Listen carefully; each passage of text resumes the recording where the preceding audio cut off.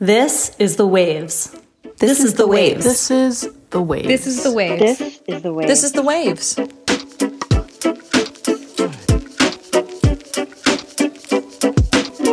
Hello and welcome to The Waves, Slate's podcast about gender, feminism, and the senator with the wacky wigs.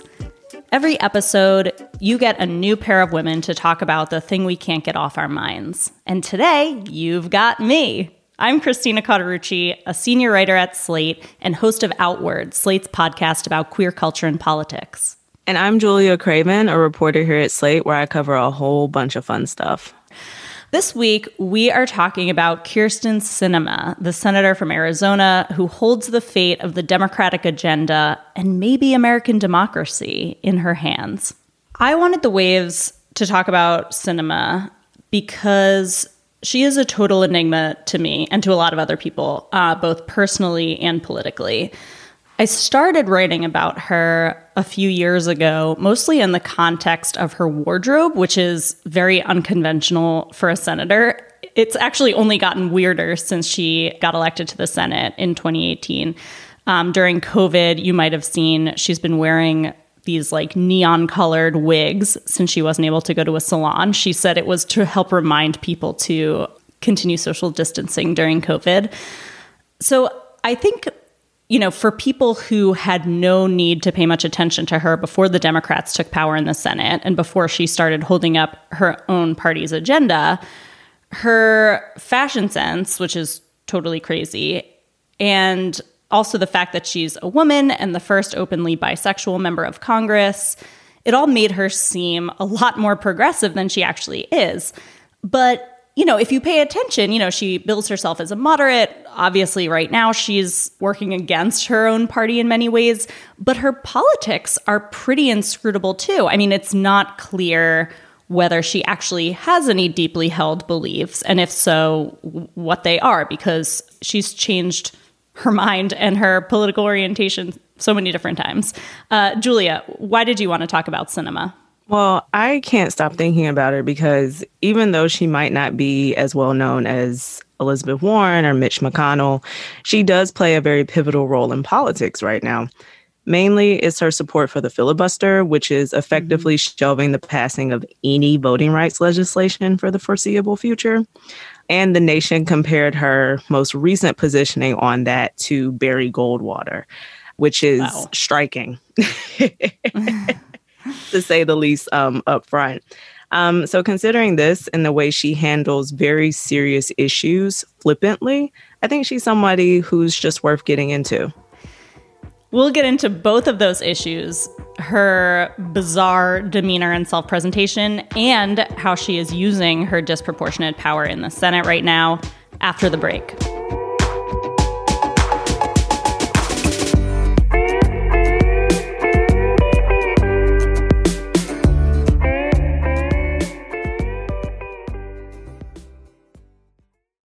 When you need mealtime inspiration, it's worth shopping Kroger, where you'll find over 30,000 mouth-watering choices that excite your inner foodie. And no matter what tasty choice you make, you'll enjoy our everyday low prices, plus extra ways to save, like digital coupons worth over $600 each week. You can also save up to $1 off per gallon at the pump with fuel points. More savings and more inspiring flavors make shopping Kroger worth it every time. Kroger, fresh for everyone. Fuel restrictions apply.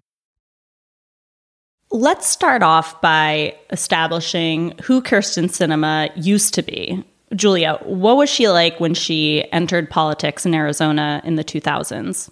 When she first got into politics, she was actually a member of Arizona's Green Party, so she sat a little bit further left than she does currently.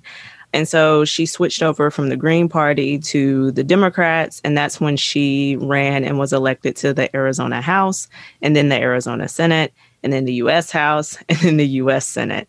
So she's had a very linear trajectory in politics thus far.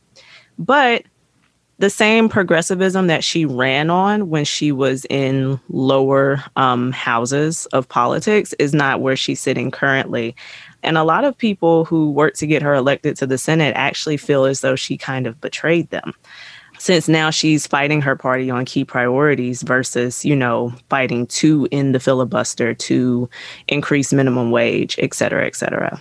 The fact that she went so far as to join the Blue Dog Democrats, I think says a lot about where she's at politically, considering she started as an anti-war activist and a member of the Green Party, as you said. And a lot of people who've worked for her, political observers in Arizona who've watched her rise, have commented that she seems very adept at sort of following the political winds. And in order to achieve that sort of linear trajectory you talked about, she has had to modify her own politics. She'll say that, well, I'm really good at changing my mind, or I'm always open to listening to other people's viewpoints, but it's hard not to look at how far she's moved and think, this is somebody who is more concerned with getting elected to the next highest rank than following any sort of political ideology that she might have come upon honestly. Right. And as we've seen before, that flakiness gets less and less effective as the office that you're seeking gets bigger. That was one of the issues that we saw during the 2020 campaign with Vice President Kamala Harris's candidacy. A lot of the criticism surrounding her was, frankly, racist and sexist. But within that, the criticism that was valid was just her flakiness and the fact that no one really understood what she stood for or what her core beliefs were. And so when you can't pin yourself to an issue deftly, it just doesn't play out well in bigger elections. So don't know what Sinema's bigger aspirations are, but I don't think that this is going to serve her on a larger stage.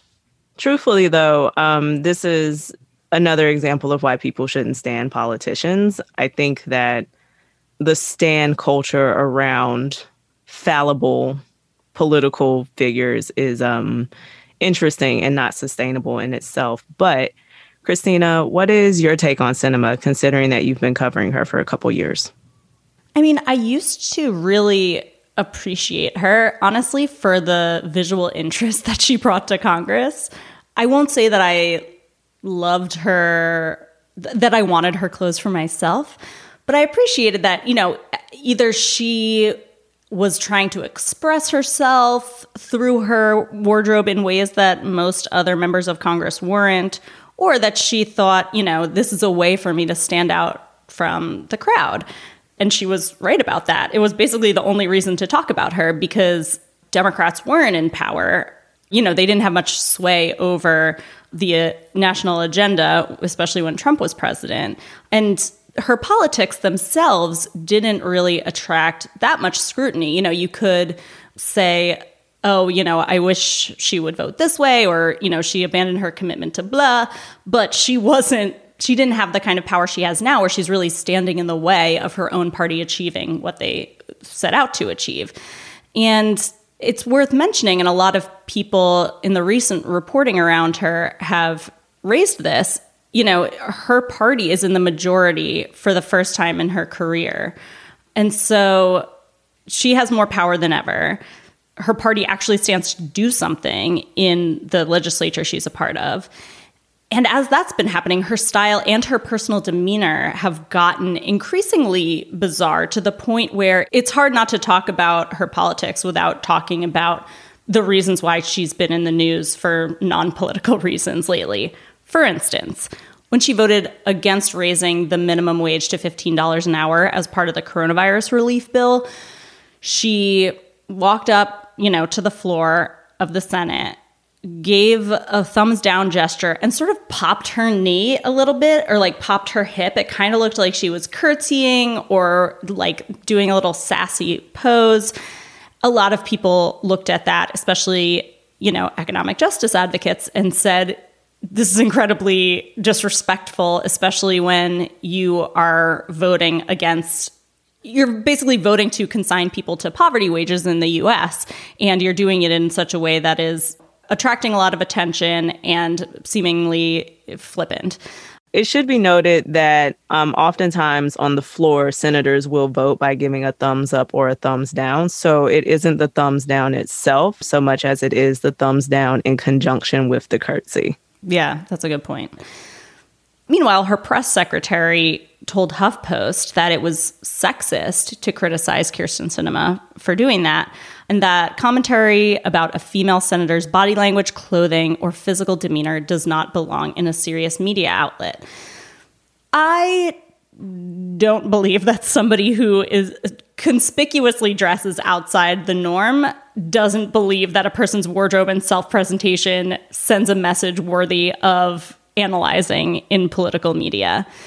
I don't know. Did you think that was sexist? I know some people did. Some people who weren't even her own press secretary.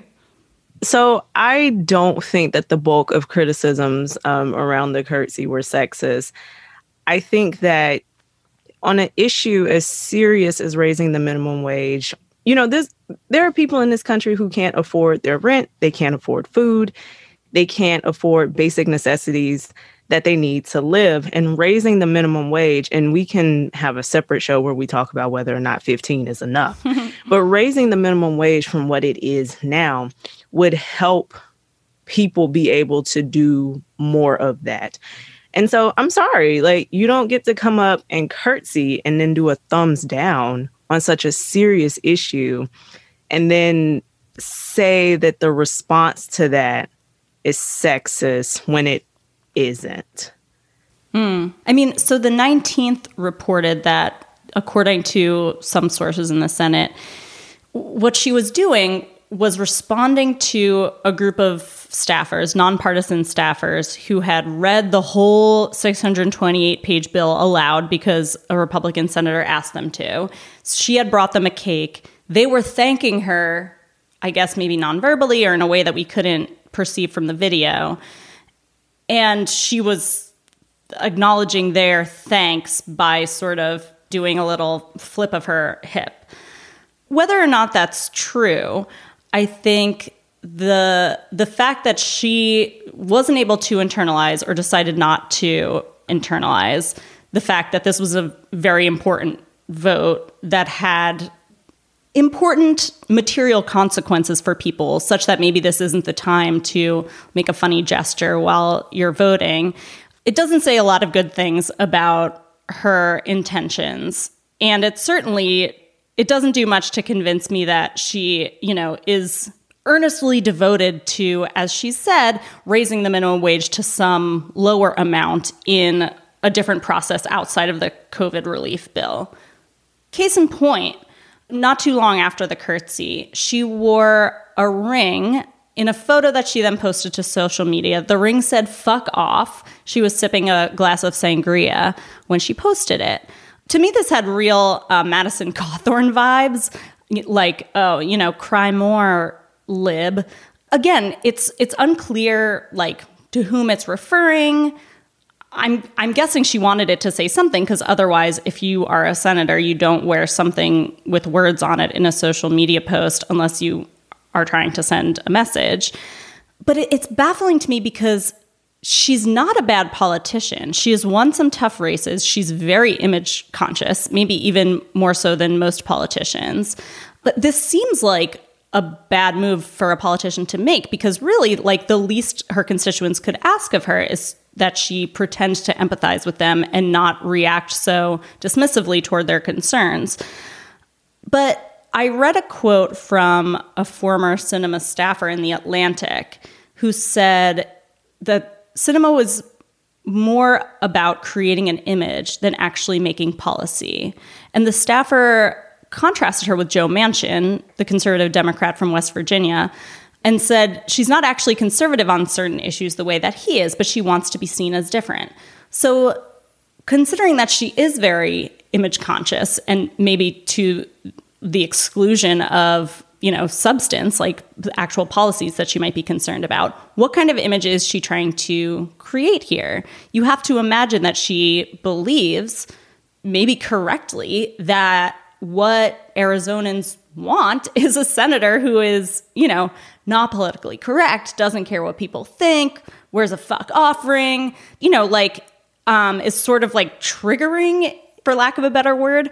And maybe she's reading the room and recognizing in the Trump era that a lot less capable people have gone a lot further than she has on a lot less substance than she has. And maybe all of these little like mini scandals are a deliberate strategy. What do you think? I don't know. Maybe I'm giving her too much credit. I don't know if it's giving her too much credit so much as it is, to me, that whole situation around the fuck off ring was, regardless of its intent or if it had intent or not, or even if she wasn't thinking about it, the thing about that situation that really stood out to me was just the lack of reading the room.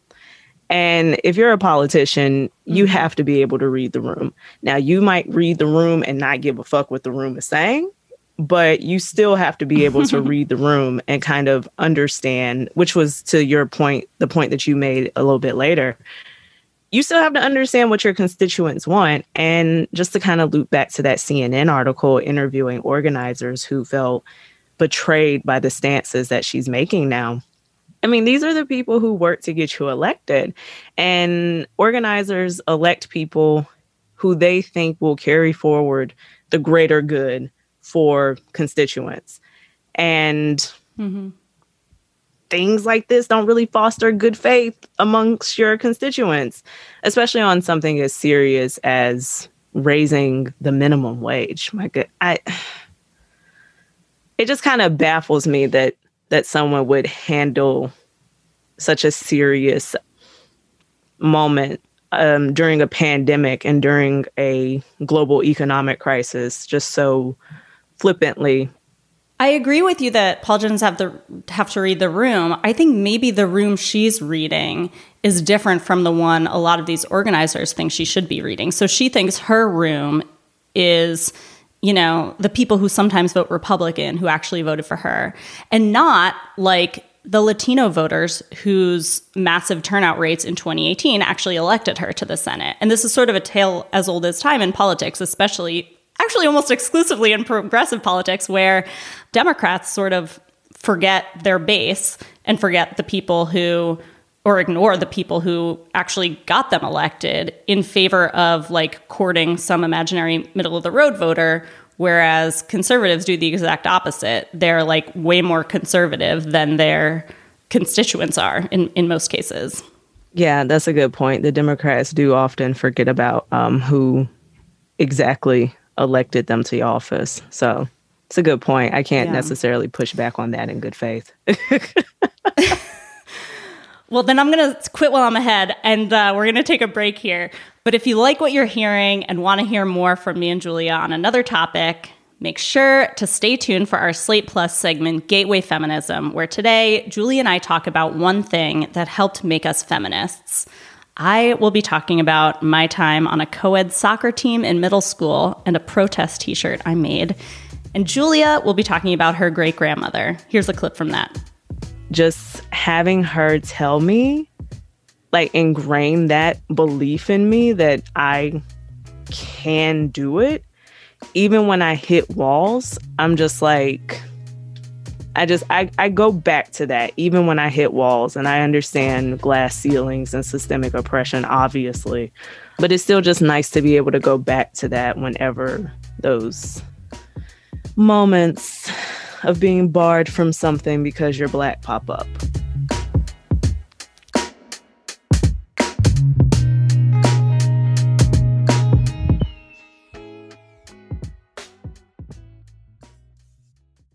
With Lucky Land Slots, you can get lucky just about anywhere. Dearly beloved, we are gathered here today to... Has anyone seen the bride and groom? Sorry, we're here. We were getting lucky in the limo and we lost track of time. No, Lucky Land Casino, with cash prizes that add up quicker than a guest registry. In that case, I pronounce you lucky. Play for free at LuckyLandSlots.com. Daily bonuses are waiting. No purchase necessary. Void where prohibited by law. 18+. Terms and conditions apply. See website for details. Hi, this is Dahlia Lithwick, host of Slate's legal podcast, Amicus. If you're listening to this show, you might be interested in Amicus's live show that we're hosting in Washington, D.C. on Tuesday, May the 14th. My colleague, Mark Joseph Stern, and I will be talking to some amazing guests, including Sherrilyn Ifill and a sitting state Supreme Court justice, all about how originalism, a relatively recently invented way of interpreting the Constitution, has taken over the Supreme Court and radically reshaped the law. It's been doctrinal rocket fuel for the conservative legal movement and facilitated the rolling back of abortion rights, the expansion of gun rights, and the obliteration of the separation of church and state. And as another wildly consequential Supreme Court term careers to its end, the court's originalists are on a tear. But there's something you can do about it, and we hope you'll join us in D.C. on May 14th to explore the possible pathways out of the current situation. Go to slate.com/Amicus Live for tickets. I want to get into the main reason why Sinema has been attracting more attention and scrutiny now than she ever has before, and that's the filibuster. So with a 50-50 divided Senate and Kamala Harris as the tiebreaker, the Democrats need to get 10 Republicans on board with any non-budgetary legislation they want to pass while the filibuster is in place. So in other words, the Democrats will not get anything done while they're in power unless they kiss the filibuster goodbye. And Sinema and Joe Manchin have been really the only staunch holdouts on filibuster reform. Some of the other senators have sort of said, I don't think it's a great idea, but like they could be convinced, they're just sort of saying that. But if it actually came down to it, they would vote to reform the filibuster or get rid of it. But Sinema has gone even further than Manchin on this, and she says she wants to expand the filibuster to include presidential nominations as well. Here's a clip of her defending the filibuster in a video that was tweeted by Sahil Kapoor. Well, as folks in Arizona know, I've long been a supporter of the filibuster because it is a tool that protects the democracy of our nation rather than allowing our country to ricochet wildly every 2 to 4 years back and forth between policies. The idea of the filibuster was created by those who came before us in the United States Senate to create comity and to encourage senators to find bipartisanship and work together. And while there are some who don't believe that bipartisanship is possible, I think that I'm a daily example that bipartisanship is possible. Not just this trip today and tomorrow that John and I are doing, but the work that John and I and many other of my colleagues in both parties do on a regular basis. So to those who say we must make a choice between the filibuster and X, I say this is a false choice. The reality is that when you have a system that's not working effectively, and I would think that most would agree that the Senate's not a particularly well-oiled machine, right? The way to fix that is to change your behavior, not to eliminate the rules or change the rules, but to change your behavior. So I'm going to continue to go to work every day, aggressively seeking bipartisanship in a cheerful and happy warrior way, as I always do, and showing that when we work together, we can get things done. So none of what she said is true. The filibuster was not created by the Founding Fathers. It was sort of a loophole in the Senate rules. It was not intentionally created at all, certainly not by the Founding Fathers, which who cares what they thought. But for the sake of arguing on Sinema's terms, it does matter that the Founding Fathers did not want to require a supermajority for passing legislation. It was not a deliberate way to, as she said, create comity and encourage bipartisanship. It was kind of a random interpretation of the rules that has been largely in the past used to oppose civil rights legislation. Julia, how have you been thinking about this? That actually leads me directly into what I mentioned earlier, which was the comparison to Barry Goldwater, which would, again, just make me immediately reconsider whatever it was that I was doing. So Joan Walsh, who writes for The Nation, connected this to Barry Goldwater, who is a former senator from Arizona, alluding that the way to end racism was to change hearts and minds and not laws. Yes, that's where that mainstream narrative comes from. And so that is just a hit that again, personally, I would not want to take a hit like that. I would not want to be compared to Barry Goldwater ever in my life. And I doubt you will be. I think you're living your life on the right track as far as that's concerned. Thank God. But that aside, the filibuster was used, as you said, during the 50s and 60s to block civil rights legislation. And now Sinema and Manchin holding out on reform is slowing down the passage of the For the People Act, which would expand voting rights, stop voters from being purged from the rolls, and mandate that independent commissions handle congressional redistricting to prevent what happened in North Carolina from happening elsewhere, just as one state example. For as far as gerrymandering goes? Yes.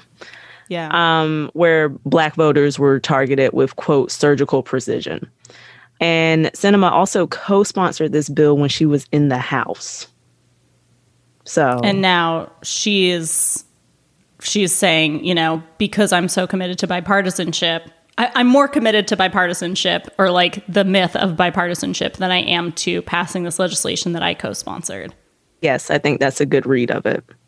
So it's, let's say, interesting to me that the set of bills that she is holding up by supporting the filibuster or refusing to consider filibuster reform includes a voting rights bill named for John Lewis, which is, you know, essential to the future of democracy, voting rights as we know them, and probably Sinema's future career.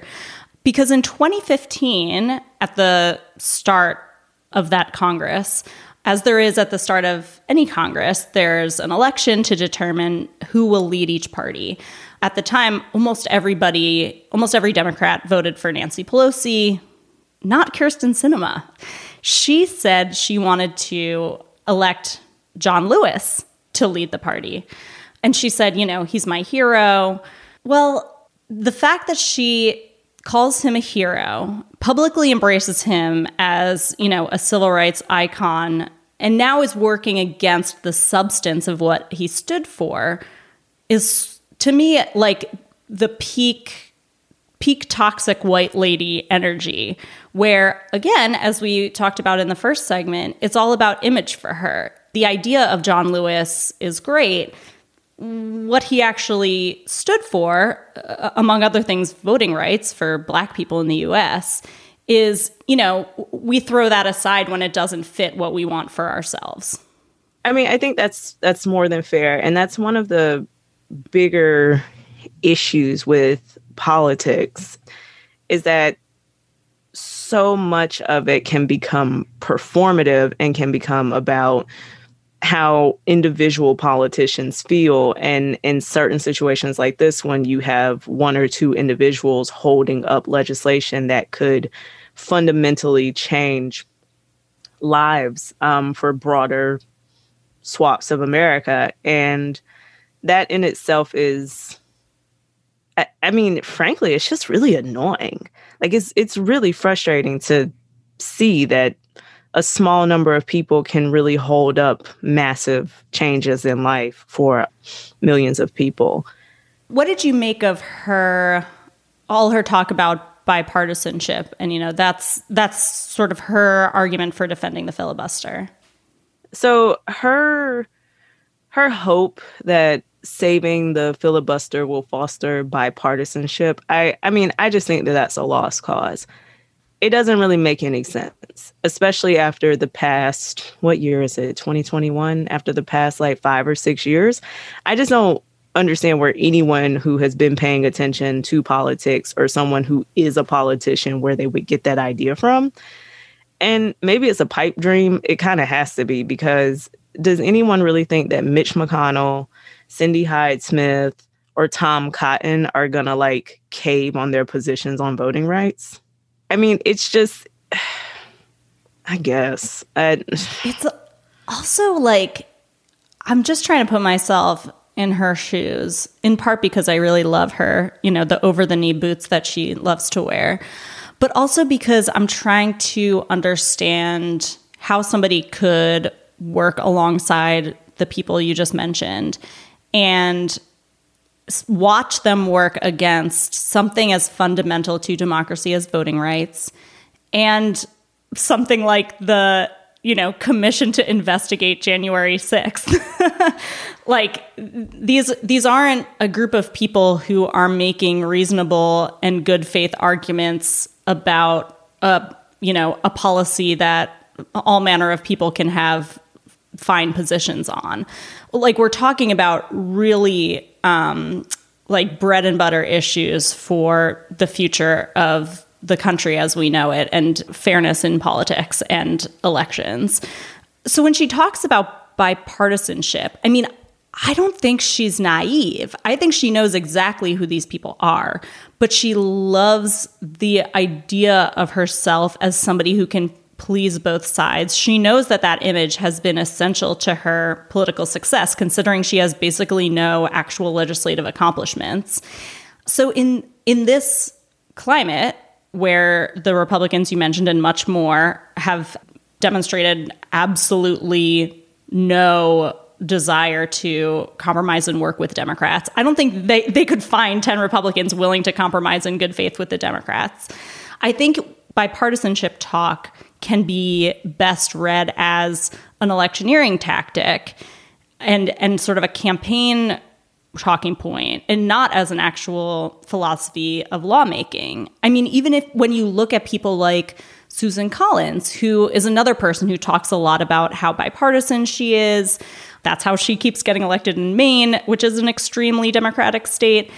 If you look at the bills they've actually worked on with members of other parties, they're, usually not that far-reaching or controversial. And, sometimes important, sometimes less important. There are things like the bipartisan bills that she got credit for in all of these bipartisan rankings. A lot of them just die in committee, or the ones that do make it to a vote are sort of bipartisan by nature and not actually any like huge feat of deal making and compromising. So, like, I don't think bipartisanship is really a thing anymore, if it ever was. We have just a little bit of time left, but I want to ask you, Julia, Kyrsten Sinema has been attracting a lot of criticism for exactly what we've been talking about. The fact that she is maybe the only person, maybe one of two people really holding up the Democratic agenda. But she's also been attracting some bad faith criticism for all of the sexist reasons why you might expect. Her wigs, her clothes, her boots, people saying, this isn't appropriate for a senator. I can't take her seriously when she's wearing a pink sweater that says dangerous creature. Do you think she's using that mean-spirited criticism as an excuse for her to ignore all criticism? So I honestly don't think me or anyone else can speak to whether or not she's using the sexist critiques that she does get and using those as a shield just for general behavior that is worthy of criticizing. But what I do think is that criticizing behavior that should be criticized is not necessarily sexist. Just to loop back to the curtsy that we were talking about earlier, the criticism around the curtsy wasn't about a woman doing a curtsy. It was about someone doing a curtsy during a vote on minimum wage. Mm-hmm. It was about flippant behavior during a very serious moment. And so while I won't pretend to know the inner workings of their policy decisions, what I will say is that there are times when the response from her office does write off valid critique as sexist, and that's not always the case. But people talking about her wigs and her sweaters, that's not the point here. Yeah, I've even had people tell me that I'm sexist for writing approvingly about her clothing. But, I tend to think that politicians know that their image matters and that whatever clothes they choose are chosen deliberately to create an image for themselves. So I don't think it's inappropriate to analyze what that message might be. Especially since historically fashion choices have been used to convey messages. Like that's part of the reason why fashion is exists, fashion.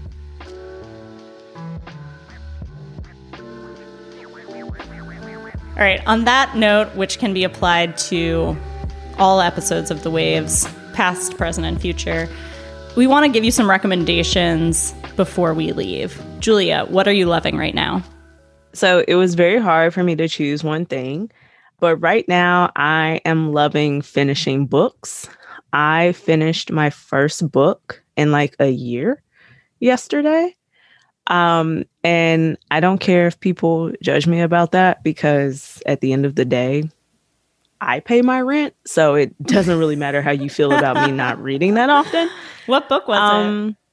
It was The Vanishing Half. So this was a book that I literally started about a year ago and I finally finished it. So I recommend finishing books. That was a really good book. I read it not too long ago too. And that was by Britt Bennett. I am recommending something for Pride Month. So if you're queer, I hope you are partying this month in whatever way feels right for you. And whoever you are, Pride Month is a good excuse to learn something new about queer politics. To that end, I'm recommending a conversation between the political analyst Amy Walter and Sasha Eisenberg. It was hosted by Politics and Prose. You can find it on YouTube. And it's about Eisenberg's new book, The Engagement, about the movement for equal marriage. You can read the whole book, but it's almost 1,000 pages. So if you don't want to do that, watch this conversation. It's a really good primer on parts of the history of that movement that can sort of be hard to hear with all of the extremely loud corporations this month telling us that, love wins and love is love. Most interestingly to me is the reminder that there has always been a rift among LGBTQ activists who wanted to focus on marriage rights and those who wanted to prioritize other issues that were more closely entwined with survival, healthcare, economic justice, that kind of stuff. Because the movement is not a monolith, marriage really didn't become a major focus until the religious right made it one. They started passing all these laws saying you can't get married. So gays were like, well, guess we're going to fight this. So they kind of got baited into a more conservative movement priority by the backlash to increasing acceptance of queer people in public life. So it's a good reminder, as people make their yearly fuss about how anti-cop and anti-corporate activism at Pride is too divisive and is tearing the community apart, that the community has never really agreed on anything. And there's always been tension between assimilationist and liberationist branches of the movement. So again, this conversation that I watch and you should watch is between Amy Walter and Sasha Eisenberg, hosted by Politics and Prose. It's on YouTube.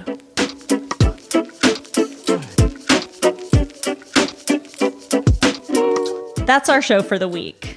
The Waves is produced by Shayna Roth. Susan Matthews is our editorial director, with June Thomas providing oversight and moral support. And we have additional production help from Rosemary Belson. If you like the show, please subscribe, rate it, and review it wherever you get your podcasts. And consider supporting the show by joining Slate Plus. Members get benefits like 0 ads on any Slate podcast and bonus content of shows like this one. It's only $1 for the first month. To learn more, go to slate.com/thewavesplus. We'd also love to hear from you, so email us at thewaves@slate.com. The Waves will be back next week. Different hosts, different topic, same time and place.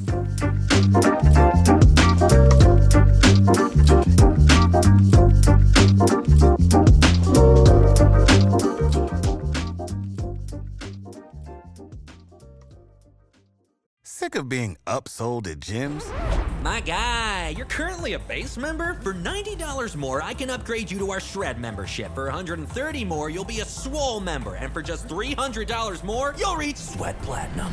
At Planet Fitness, you'll get energy without the upsell. Never pushy, always free fitness training and equipment for every workout. It's fitness that fits your budget. Join Planet Fitness for just $1 down and $10 a month. Cancel anytime. Deal ends Friday, May 10th. See Home Club for details.